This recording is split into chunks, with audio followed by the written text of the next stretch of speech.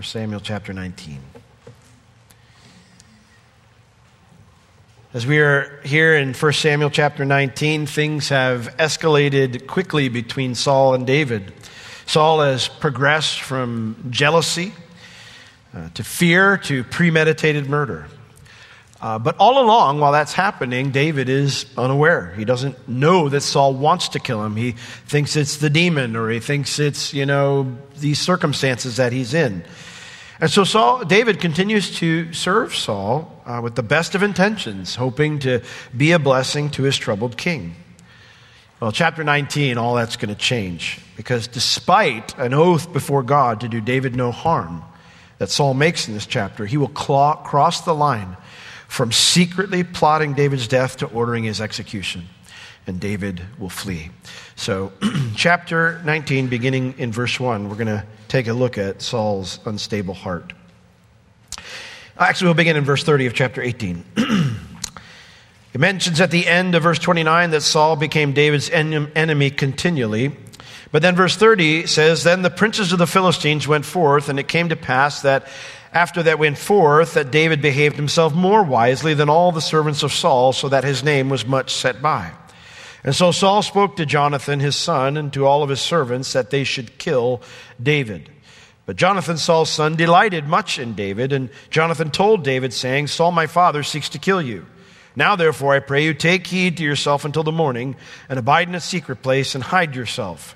And I will go out and stand beside my father in the field where you are, and I will commune with you, with my father about you, and what I see, that's what I will tell you."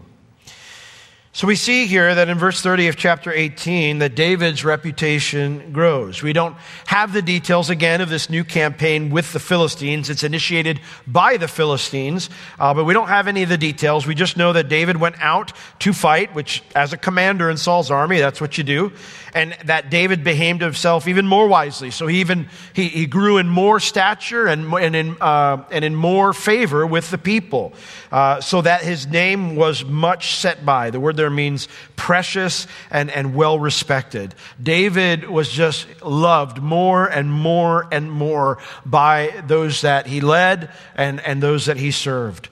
David, who had not sought for fame, becomes famous now. David, who hadn't sought for position or power, becomes one of the most influential people in all of Israel. And this increasing popularity pushes Saul over the line from attempting to kill David secretly to bringing his murderous heart right out into the open in chapter 19, verse 1. It says, "And Saul spoke to Jonathan his son and to all of his servants that they should kill David." That's probably not the best translation. It's not a kill order. It literally just means that David needs to be killed. He's not telling them to kill David. He's just sharing his heart that David must be killed. There is no pretending it's the demon anymore, the tormenting thing that's making him try to stab David. There's no more trickery or manipulation trying to get David killed by sending him into dangerous situations in battle. This is just all out. David needs to die, and he confides in his closest servants and his own son. Now, one of the themes we're going to see in this chapter is that it revolves around an important question. The question is loyalty to family the most important loyalty a person can have? Now, many cultures would answer yes to that question. But the Bible gives numerous examples of those who live otherwise, those who honor the Lord and don't have that priority. There are those who put doing the right thing, in other words, loyalty to the Lord, as the highest loyalty, even if it means going against your family. That Saul brings Jonathan into his plans shows that Saul believed family loyalty was the most important thing, because he knows Jonathan and David are close. He knows that they are very close, but he believes that Jonathan will pick him over anyone and anything else. And Saul is gravely mistaken, because verse 2 says that Jonathan, Saul's son, because he delighted much in David, because he had an affection, this deep friendship with David, it says that he told David. The word there means to warn or inform on. He informed on his father so he could warn David, saying, Saul, my father, seeks to kill you. Now, Jonathan made a covenant with David, and he was not going to do wrong by going back on that commitment to David for anyone. He wouldn't do it for his father, and he wouldn't do it for his king. Certainly not when David's done nothing wrong. And so Jonathan has a plan. He says, now therefore I pray you, take heed to yourself until the morning. In other words, don't just come hanging out in your normal places. He says, you need to abide in a secret place and hide yourself all night. Verse 3 says, I have a plan. Jonathan has a specific place in mind that David needs to hide because he's going to try to change his father's mind in the morning. He says, I'm going to go out and I'm going to stand beside my father in the field where you are. So Jonathan has a specific place he thinks David needs to hide. And he says, I'm going to go out there and I'm going to talk to my dad so you can see us talking. And then I'm going to tell you, I will commune with my father about you. I'm going to talk to him about you.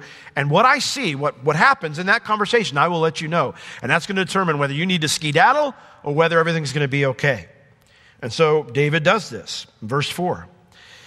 And Jonathan spoke good of David unto his father and said unto him, let not the king sin against his servant, against David, because he has not sinned against you, and because his works have been to you, very good.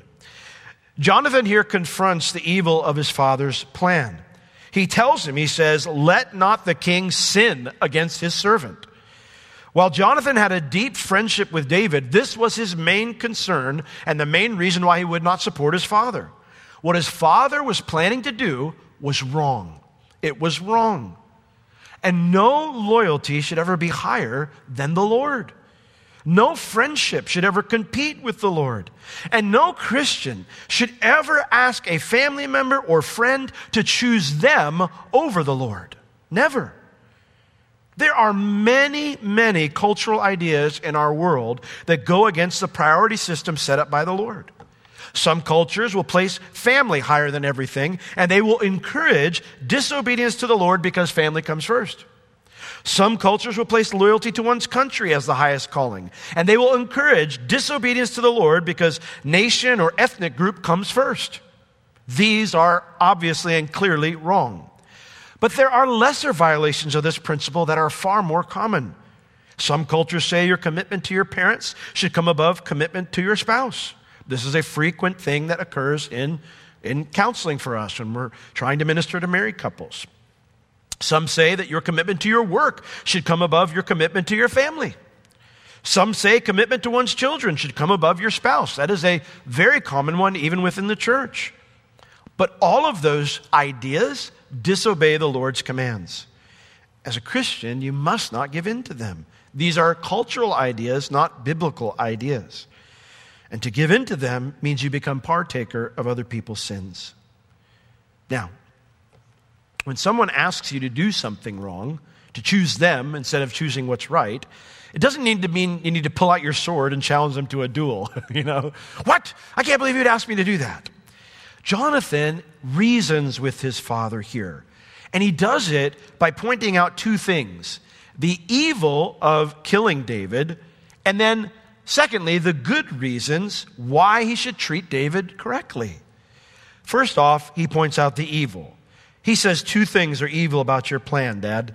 He says, number one, because David has not sinned against you, and number two, his works towards you have been very good. He says, first he says that because David's your servant, and secondly he says because he's done nothing wrong to you, he's only done you good. David was Saul's servant. When you have a servant, it means you're in the position of authority. You're in the position of power. And it is evil to abuse that position of power. Those with power are supposed to protect those under their care, not harm them. They're supposed to serve those in their care, not use them. And then also, what was wrong is that David had done him no wrong. Saul was assuming or acting upon an assumption of motive. And it is an evil act to act on an assumption of motive. David did nothing wrong to Saul. There was no reason that Saul should act the way he's acting. Saul should have believed the best about David, not the worst. Now, having listed out the evil of killing David, Jonathan now moves on to show the good reasons why Saul should treat David well. In verse 5, he explains, his works towards you have been good. How?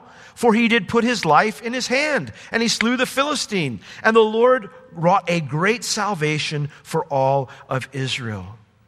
He says, Dad, David risked his life to take on Goliath when no one else in Israel would. He is loyal to you. Isn't that a good thing? Isn't that something that should be celebrated? Isn't that something that should be honored? And secondly, God used what David has done. God used David to do great things, to rescue our nation. Isn't that a good thing, Dad? Isn't that something that should be treated well? I absolutely love Jonathan the person. He is someone I want to meet when I get to heaven. Jonathan doesn't hold back confronting his father's evil, but he does so in a reasonable way.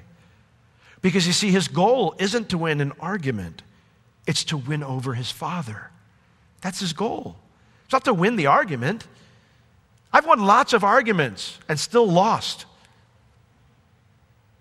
His goal is to win over his father to righteousness. Jonathan is a great example about how to live in the midst of challenging circumstances. A great example. He loves his father. He remains loyal to his father. He wants what's best for his father. But Jonathan never shies away from speaking truth to his father's sins. Never. Remember last time his dad messed up? And Jonathan's out and the armies, they're all exhausted because he makes everybody swear an oath and a promise that they're not to eat anything until the Philistines have all been slain. And everybody's like, wish we could eat, and Jonathan he wasn't there for that. And so he sees honey. God provides honey on the ground for sustenance. And, Jonathan's hoofing it and he dips his staff in and he's licking it while he's running and stuff. He's getting some sustenance and somebody sees him chewing on the end of his staff. And he's like, what are you doing, man? Your dad made us all promise. We couldn't do this. And Jonathan goes, I didn't promise that. That's a dumb promise. He says, my father has caused great evil in Israel today with this unwise oath. He has no problem calling out his father's sins. But again, he loves his father. His desire is to win him over. And what's cool is, as he closes out his argument here in verse 5, he says to him, you saw it, Dad. You saw it and you rejoiced. So why then will you sin against innocent blood to slay David without a cause? You approved of all those things. You didn't have a problem with what David did back then, Dad. And so, why would you go back on all that now? Since David's done nothing wrong, but only good, putting him to death will put you in the wrong, Dad. And somehow, his words end up being enough to break through Saul's jealous rage. And so Saul, verse 6 says, hearken unto the voice of Jonathan. And Saul sware, as the Lord lives, he shall not be slain. And so Jonathan called David, and David showed him all these things. He said, this is what my dad said. He made a promise. He promised, as the Lord lives, he swore an oath to God that he will not kill you. And so Jonathan brought David back to Saul. And he was in his presence as in times past. Everything seems fine. Now, when you say, as the Lord lives, that is one of the strongest oaths you can make. Because what you're basically saying, the oaths aren't just words, they have meaning. The idea is, you can count on what I'm about to promise as much as you can count on the fact that the Lord is real. That's what he's saying. You can count on what I'm promising to you as much as you can count on the fact that God is real, that he is not dead, and that he always will be alive. As the Lord lives, this is my solemn oath. This is my promise. So, this is a big deal. Now, I believe with all my heart that Saul meant what he said when he said it. Why? Why would you say that, Pastor Will? Because making an oath like this isn't something someone does lightly. And because Saul has numerous moments like this where he recognizes, where he confesses that he's in the wrong, and then he turns away from an evil course of action temporarily. Remember when David finds Saul in the cave, and the men are like, God has delivered him into your hand. Kill him, man. And then we could be done from running from this fool. And David goes in to do it. And he gets convicted just by cutting the hem of Saul's garment. And he comes back to his men and he goes, I cannot do this sin. It is not my job to kill him. It is the Lord's job to deal with him. And so when Saul comes out of the cave, David puts himself in a place where he's a dead man if Saul turns on him. And he comes out and he shows him the hem of the garment. He says, "O king, I could have killed you, but I didn't because there's nothing I've done wrong. I don't have anything against you. I don't want your kingdom. I'm loyal to you." And Saul cries, that's one of the weirdest things. He goes, "Is that the voice of David, my son?" He's his son-in-law, remember? They were close at one point in time. "Is that the voice of David, my son?" "It is, king." "David, I've done wrong." He confesses his sin and he picks up the whole army and they leave. Now he's back on David's trail again a few months later. But the idea is this is a common thing for Saul. I think he meant it when he said it. But it never lasts. And the reason it never lasts is because confession of sin is not the same thing as repentance from sin. It's just not. Confession acknowledges my wrong. The word confession, it means to say the same thing. Homologio. To say the same thing. In other words, God, you say this about my behavior, and I'm going to agree with you. It's bad. That's confession. But repentance is a commitment to do what's right, to turn around. And so, despite his oath here to never slay David, and despite a small respite for David, it doesn't last. And so in verse 8 it tells us, and there was war again, and David went out and fought with the Philistines and slew them with a great slaughter, and they fled from him. And the evil spirit from the Lord was upon Saul as he sat in his house with his javelin in his hand, and so David played with his hand, played the harp. And Saul sought to smite David even to the wall with the javelin, but he slipped out of Saul's presence, and so he smote the javelin into the wall. And David fled and escaped that night. Now, things seem to be fine for a while. David's, taking his normal slot in the kingdom. He's there before Saul, and there's no issues. But David is an integral part of another victory over the Philistines. And so this sets Saul in a rage again. And so what should have been a cause for great celebration, Saul is brooding instead of celebrating. And so as this evil spirit from the Lord is upon Saul again, because even though Saul changed his mind about David, he even swore a serious oath, he never repented of his sin. So his heart remains full of this rebellion against God and this jealousy toward David and this fear of David. And the truth is, no oath, no promise, no raising your hand or coming forward is strong enough to counter a life where my flesh is in charge like that. In Romans chapter 7, verse 18, Paul describes the challenge that we face if we're going to try to do this on our own, in our own way. He says, "For I know that in me, that is in my flesh, dwells no good thing. For to will is present with me, but how to perform that which is good, I cannot find it." What is Paul saying there? He says, I may have the desire to do what's right, but I don't have the resources to put it into place. You may have the greatest plan in the world for a home, but if you don't have a penny to put to it, you're not building it. And what Paul is explaining here is the best of intentions may be there in my heart and in my mind. But on my own, left to myself, this flesh brings no resources that I can pull from to live it out. And so, in contrast to a life where the flesh is in charge, that has no resources to accomplish anything that's good, the life of the Spirit, I can do those things. In Romans 8, verse 8, Paul goes on to say, "So then they that are in the flesh cannot please God." In Romans 8:12, he says, "Therefore, brethren, we are not debtors to the flesh to live after the flesh, because if you live after the flesh, you will die." There is no way that if I'm going to rely on my own resources and my own way of doing things, that I can even act out the best of motives and the best of promises. And so instead of being able to follow through with his oath, this instability in Saul's heart translated to unstable behavior. The Bible calls this being double-minded. Saul doesn't want to do evil, but he also doesn't want to submit to the Lord. And I hope I don't have to tell you that doesn't work. It doesn't work. I've tried that on many occasions, you know. If I want to do what's right, but I don't want to submit to the Lord, I'm not going to be able to move forward. There are many occasions where I'm like, okay, Lord, I want to do what I want to follow you. I want to do this right. And the Lord's like, okay, go make things right with so-and-so. Oh, no, Lord, no, that's not what I mean. You know, like I want to do right what's here. Over here, you know, we'll talk about that later. And the Lord's like, no, we're going to talk about it now. Because I can't allow that to just exist in your heart undealt with. Well, Lord, I don't want to deal with that. I'm going to harden my heart. Well, then what happens when you do that is you grieve the Holy Spirit. And your flesh is in control. It's on top. And they that are in the flesh cannot please God.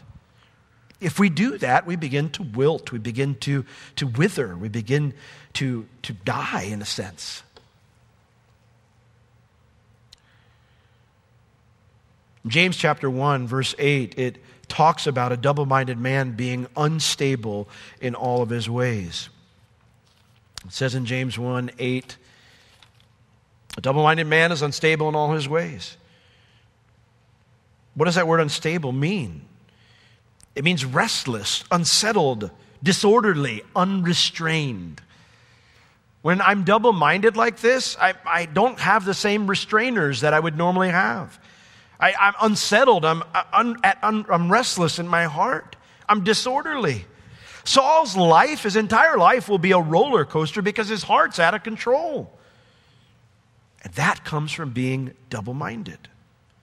Now, there is only one solution to being double-minded. And James gives it later on in the book of James. In James chapter 4, verse 6, it says, but he gives more grace. He says, where do all your arguments and fighting and warring and murder, where does it all come from?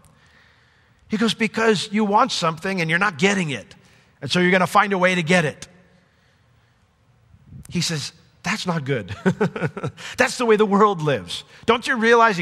I love James. He's speaking to people who are being persecuted, people who are losing their lives for Jesus. And he's like, you adulterers and adulteresses, don't you know that friendship with the world is enmity with God? You're like, James, settle down, buddy. These people are struggling.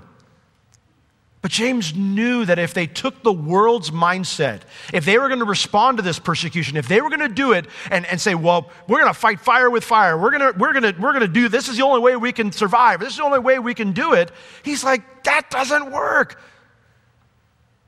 You can't fight Satan with Satan. Don't you know that the Spirit of God who lives within you, he's jealous. He wants you to do it his way, and he's never just going to go, fine, just go be like the world. So it doesn't work. What you need is more grace. How I need more grace. How I need more grace. I need more of God's help, more of God's, work in my life. I need supernatural help. And so he tells us, well, how do you get more grace? He says, God resists the proud, but he gives grace unto the humble. Don't you believe, I do, don't you believe that if Saul came to the Lord and he said, Lord, I'm scared. You're not with me anymore, and I've made all these dumb mistakes, and I don't think there's any way I can fix it, and I'm scared if I obey you that it's all going to fall apart. I don't know what to do. I don't know how to do it, but I know I need your help. Don't you think that if Saul came to the Lord like that God would have given him more grace? God is not up there expecting that you just get everything right and you do it perfect. He knows our frame, that we're simply dust, right? But he says, you gotta humble yourself. If you're going to just stubbornly look at what I'm saying and say, no, that'll never work, and you just keep plowing ahead on your way of doing things, he's like, I can't work with that. You are hardening your heart towards me. You're being stubborn towards me. You're being prideful and arrogant. And I can't give grace in that instance, because you'll just barrel down that road more. But if you humble yourself and you go, Lord, this is a mess. I'm scared. I don't know what to do. I'm jealous of David. He does everything right, and I do everything wrong. And Lord, I think if I just trust you, I'm just done for. God is sympathetic with that. His heart, it breaks for us when we cry out to him like that. He knows our frame, that we're simply dust. And so that's why he tells us, therefore, Submit yourselves to God. Resist the devil. He will flee from you. Draw near to God. He'll draw near to you. Cleanse your hands, you sinners, and purify your hearts, you double-minded. Be afflicted and mourn and weep, and let your laughter be turned to mourning and your joy to heaviness. Does that mean that God just wants us to go around moping? No. Remember, James is Jewish, man. He's Jewish to the core. And what do when they're in repentance? They put on sackcloth. They put ashes and dust on their head. These are visible outward signs of a heart that's broken and shattered because of my own sin. That's what he's saying, do. Repent. Repent. Humble yourself in the sight of the Lord, verse 10 says. And you don't have to be afraid. He shall lift you up. Amen? Isn't that great news? No one likes being confronted with the fact that you're off base. I don't like having to come to the Lord and go, I'm a mess, aren't I? Like, I'm just off here, aren't I? Like, my attitude's bad. Like I need to repent, don't I? Yes, son, you do. This is not me at all. Where do I go from here? I mean, if I do this, then I'll look weak, or I'll look, all the things that we think of.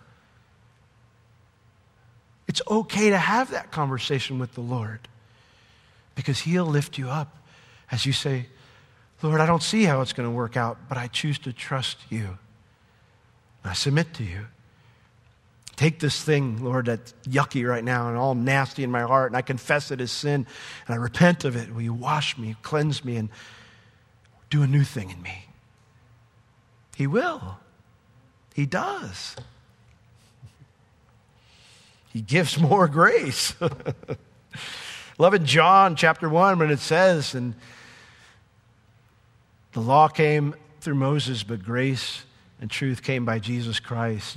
And then in another part there it says, and he gives grace upon grace. And the image there, it's like a present continual concept where it just says, he just gives grace upon grace upon grace upon grace upon grace upon grace upon grace. It just keeps coming if we just stay humble. Now, if you find yourself, like you would say, well, that's me. I'm on that spiritual roller coaster Saul's on. Well, then you need tons of grace. And God wants to give it to you. But you need to humble yourself. You need to submit to God. You need to resist the devil, draw near to the Lord, cleanse your hands, purify your heart. How do you do that? Well, it starts by investing time into your spiritual life. Things aren't just going to magically change if you refuse to invest into your spiritual life. If you won't spend time talking to the Lord in prayer about things, then it's not just going to magically change. If you won't spend time in the Word, letting Him shine the light on your heart to expose the things that aren't good, then things don't just magically change. Things will not magically change if you refuse to invest time into your spiritual life, no matter how many promises you make to God or to other people. But when you humble yourself and you submit to God by choosing to invest time into your spiritual life, well, God will give you grace upon grace upon grace upon grace, and you will begin to change. It's His promise. Now, Saul didn't do any of that. So when David comes in to soothe his torment, as he's going through this mess again, Saul breaks his promise. So the evil spirit from the Lord was upon Saul as he sat in his house with a javelin in his hand. And David played with his hand. Verse 10, and Saul sought to smite David even to the wall with a javelin. It means he looked for an opportunity to spear David. But David slipped away out of Saul's presence. So David had seen that movie once before, and he was not playing his part in it this time. And the idea, that the way the chronology works here in the Hebrew, is the idea that Saul actually doesn't get a shot off. He actually doesn't take a swipe at David. David just starts seeing where this is going, that Saul's kind of eyeballing him, and he's like, I think that's all the music I got for tonight, and he's out. And what happens is the idea, it's not that Saul slams the spear trying to hit David, but that this is his reaction when David leaves. The idea is that he is so angry when David leaves, he just slams his spirit into the wall, his spear into the wall, and he says, "You think you're going to get out of here, David? So David fled and escaped that night, but look at what Saul says in verse 11. It says, but Saul also sent messengers to David's house to watch him and to slay him in the morning. I've heard about going postal, but I've never seen messengers do this to me. The word messenger here means an informer, someone who would normally do surveillance, but in this case, they're going to be assassins. They're sent there to kill David when he comes out of his house in the morning. And so it says that Michal, David's wife, told him, saying, if you do not save your life tonight, tomorrow you'll be dead. You'll be slain. So Michal somehow, she either notices these guys watching, or maybe she just knew her dad well enough to know they're not here to keep an eye on you, David. They're here to kill you. Whatever the thing was, she knew if her dad was willing to break his oath to the Lord to not kill David, that he would not stop here and stop there. So when she sees Saul's men keeping watch, she tells David, if you want to live to see tomorrow, you need to get out of here tonight. And so, verse 12, Michal let David down through a window, and he went and fled and escaped. And then Michal took an image, a teraphim. These are household idols, usually family heirlooms that the Canaanites passed down. She took one of these family heirlooms, these family gods, and laid it in the bed and put a pillow of goat's hair for his bolster, for his pillow, and then covered it with a cloth, a bed sheet. This is kind of our first introduction to Michal the person. We've heard about her before, that her and David had a close friendship, and then of course they get married. But here we meet her for the first time in Scripture actually doing anything. And while there is much to criticize about Michal's behavior in the big story, she sides with what's right here instead of siding with her father. Her priorities are with her husband, even though she loves her father. And it is a very manipulative thing that people say, well, if you really loved me, you would do this. Don't ever listen to someone who tells you that you don't care or you don't love them because you choose to put the Lord and biblical priorities first. Don't ever listen to that. That is a painful lie from the enemy to hear, and I know it hurts, but don't listen to it. Now, David, he's smart enough to listen to his wife's advice. I know many husbands who refuse to listen to their wife's advice. Listen, God created Eve because it wasn't good for Adam to be alone, right? That's what the Lord says. That wasn't just to solve Adam's loneliness problem. The Bible calls her a helpmeet. It means a helper who comes from the opposite direction, a teammate who comes from the opposite direction. Ignoring the help that God sends you does not make you strong. It doesn't make you a good leader. In fact, it makes you unwise. So my encouragement to you tonight is don't be a foolish husband. Take what your wife says to the Lord.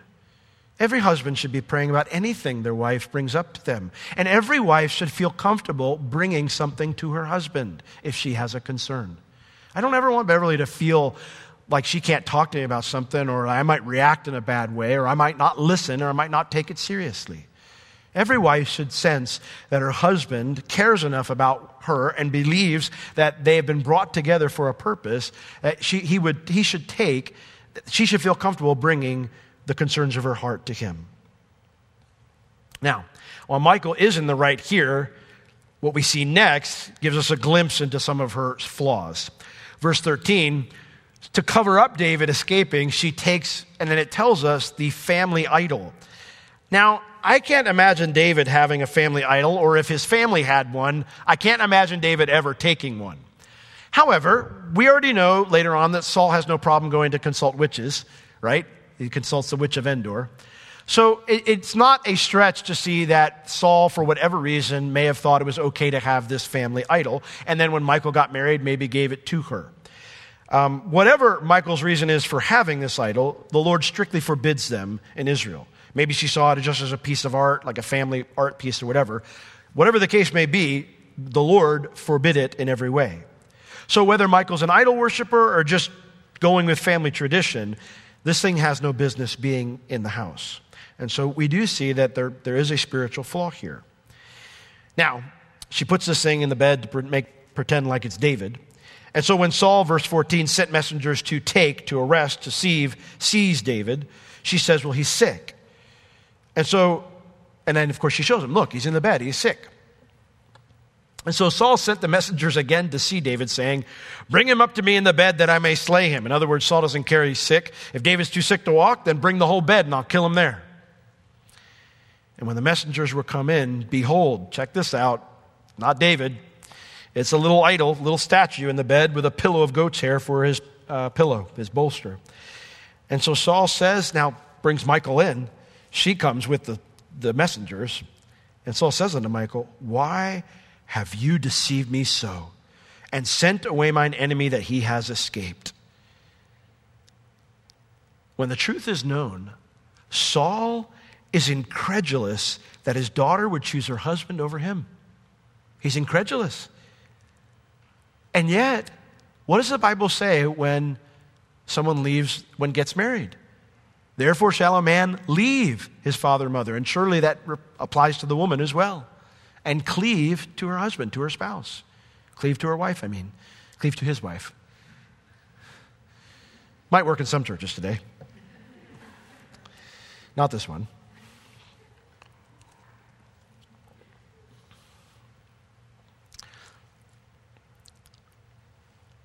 Don't be that person that demands that others put you above everything else, even the Lord.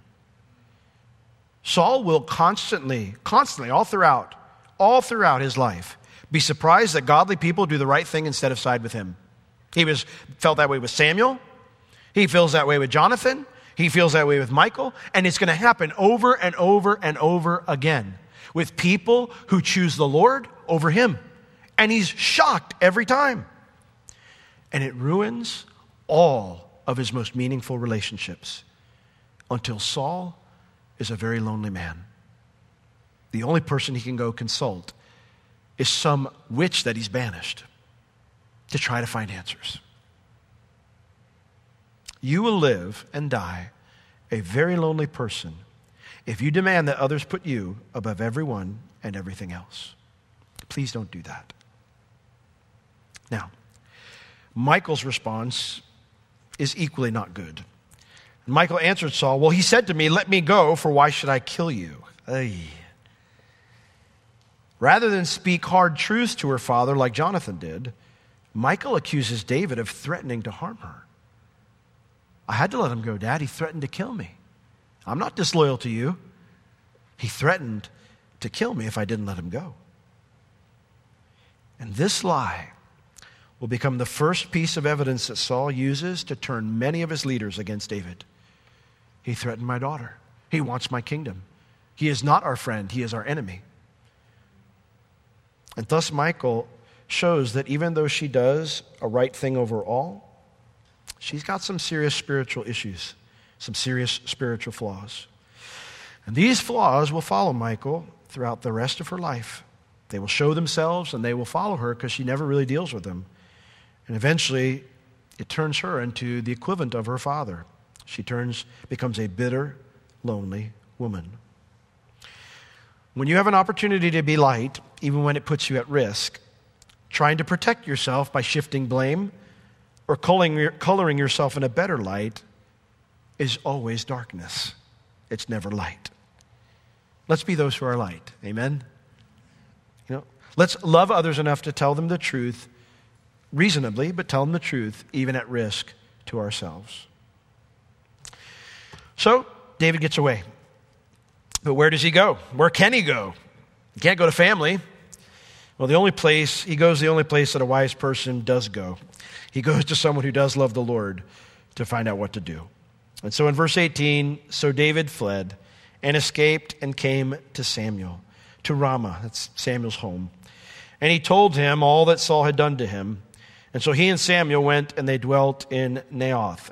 And it was told Saul, saying, behold, David is at Naioth in Ramah. This is the first recorded conversation that we have between Samuel and David since Samuel anointed David to be king, which is interesting to me because they may have interacted afterwards. I have no clue. But if they had not interacted at all, you would think that Samuel would have been more involved. But there's no indication either way, but this is an interesting time that they meet. And it says that David just pours his heart out to Samuel. He tells everything that Saul did. And when Samuel hears about how much farther Saul has fallen, he knows, David, we can't stay in my house. If Saul's going to break an oath to the Lord to kill you, he is not going to hesitate to kill me. And so his thought is perhaps he will listen to a group of prophets who stand up to him. And so they go to Naioth. The word Naioth means residence or building. Most Bible teachers, the rabbis, taught that this was the place where Samuel's school of prophets was. So basically he's like, let's not stay at my house, let's go to the Bible college, Let's go to the Bible college, there's a bunch of people there, love the Lord, and let's see if together we can all convince Saul to stand down in his treatment of you. That's Samuel's thinking here. He knows there's nowhere they can run to get away from Saul because Saul's the king. But he thinks maybe if we go and we present a united front of godly men, that say, Saul, this is wrong, that maybe then we can convince him to back down. Now, when Saul gets news of this, it does not deter him.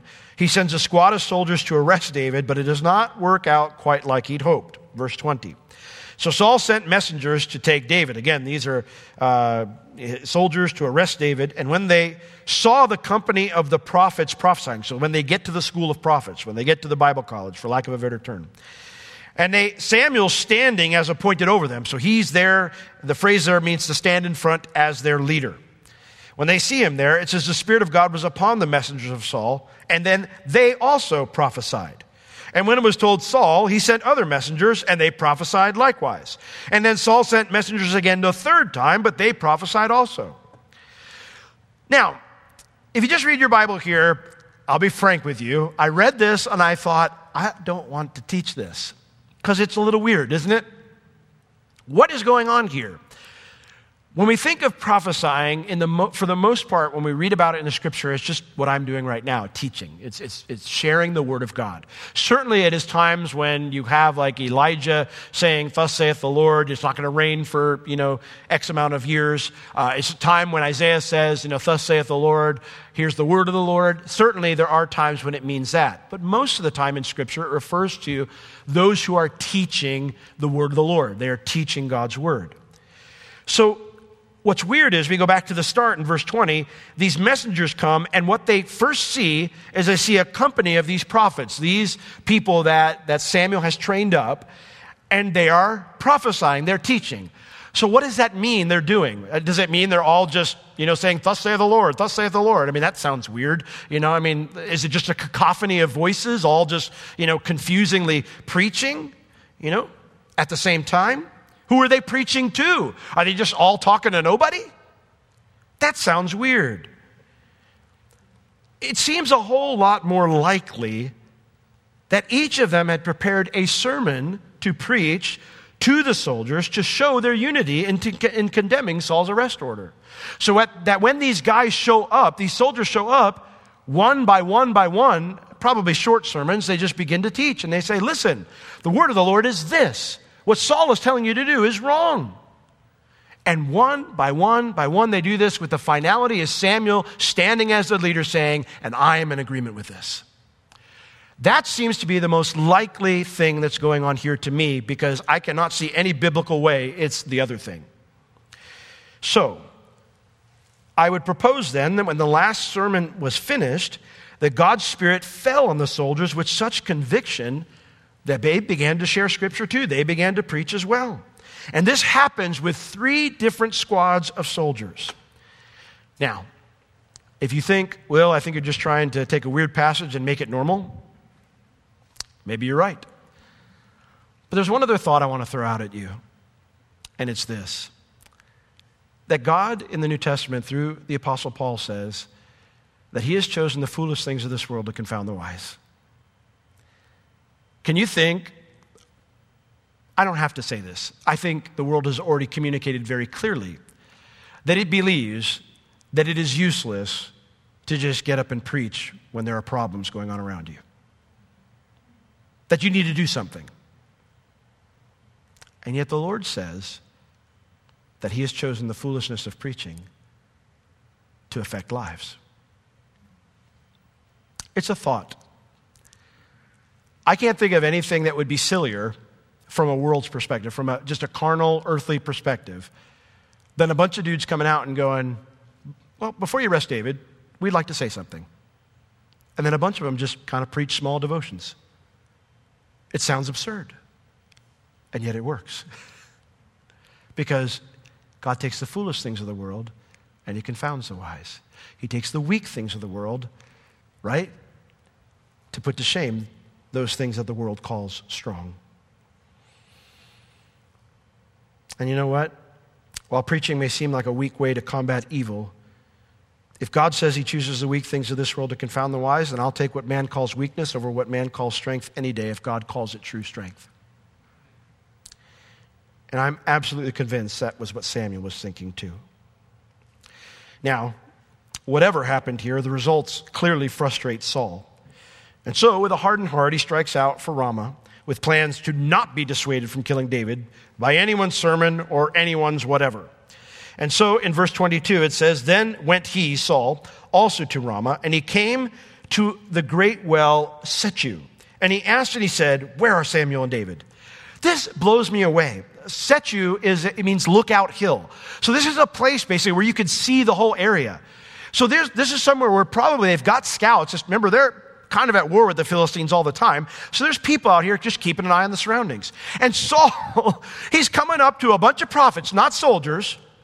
He's coming up to David, who is alone and nobody's with him aside from a bunch of prophets. And he comes up to this lookout tower and he's looking around and he's like, "Where's Saul? Where's Samuel? I know they're probably out to get me." I mean, this guy is paranoid. He is absolutely in the mindset that David is out to get him.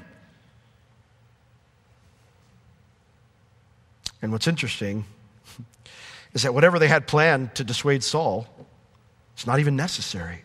Saul doesn't even make it to a sermon hearing or whatever these prophets were doing.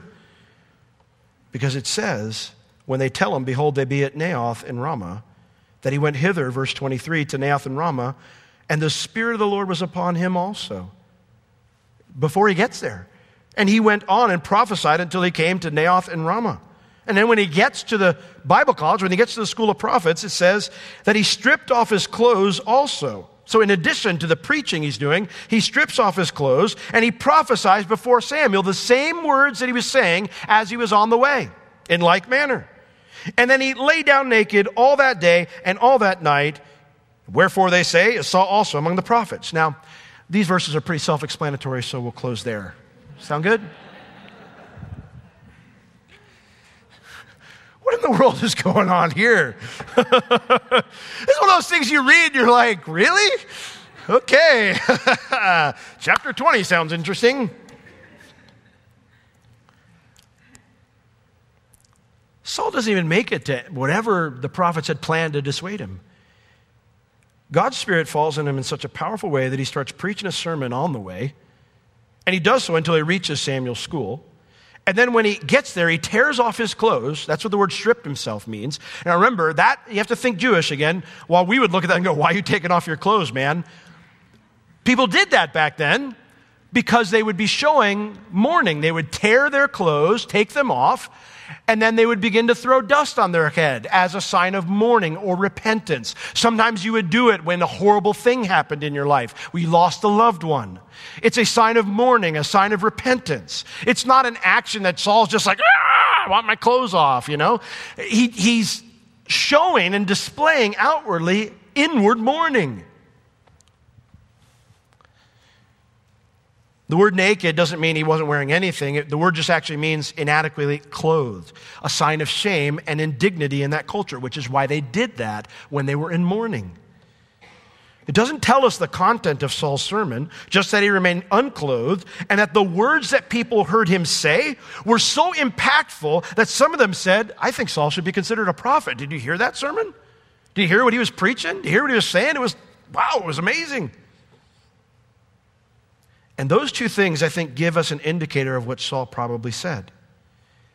That Saul remained inadequately clothed communicates his shame over his behavior. I imagine he was confessing the evils of his heart and that it was wrong to have a heart like this. And that his words were impactful to the people around him who heard it means that he likely spoke of what needed to change, of what a righteous person does when they're in this awful spiritual state.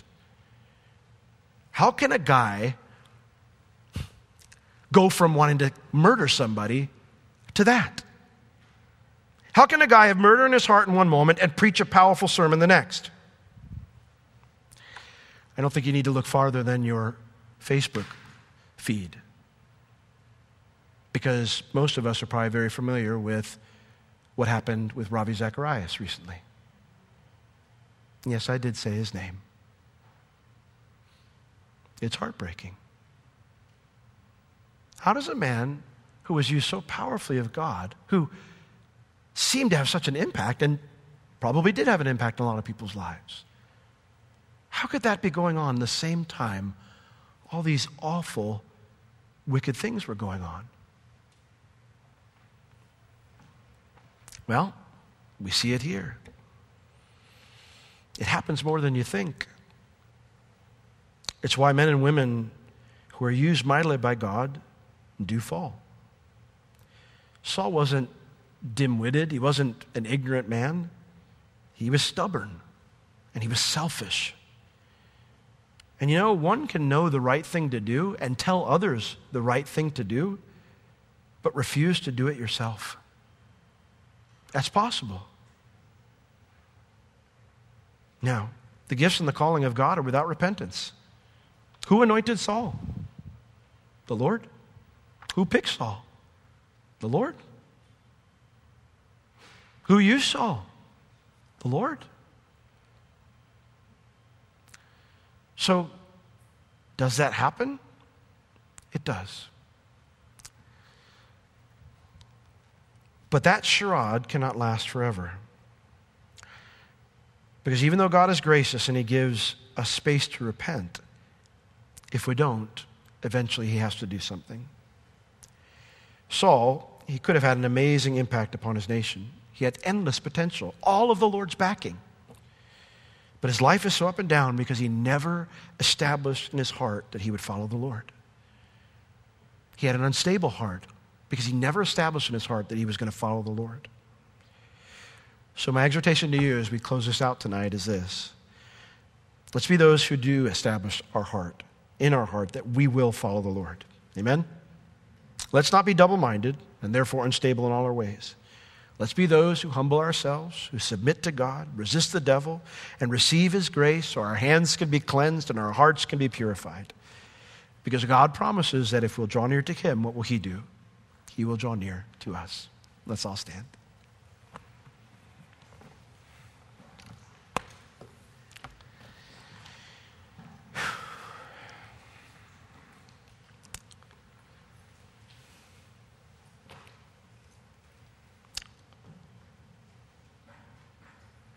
Well, Lord, here we are. You know everything that's in our minds, everything that's in our hearts. You know everything we've struggled with. And so, Lord, we do not want to be those who resist you. We don't want to be prideful. We don't want to be arrogant. We don't want to be selfish. We don't want to be stubborn. Our desire is just to submit to you, to draw near to you, to resist the devil, and to receive your grace. So, Lord, will you protect every man and woman in this room, including myself, from ourselves? Would you heap upon us grace upon grace as we just submit ourselves to you tonight? Because, Lord, we can't do it without you. Lord, your servant Paul said that if we live after the flesh, we'll just wilt away, we'll die. But your beautiful promise is that if we mortify the deeds of the flesh by the Spirit, we're not on our own, but by your Spirit, we'll live. And Jesus, we want that abundant life that you promised to us. We don't want any skeletons in our closet. We want to be those, Lord, that are blameless. Lord, that we might shine as lights for you. Not just for a few years, not just for a few moments, but even long after we're gone, should you tarry. In Jesus' name we pray. Amen.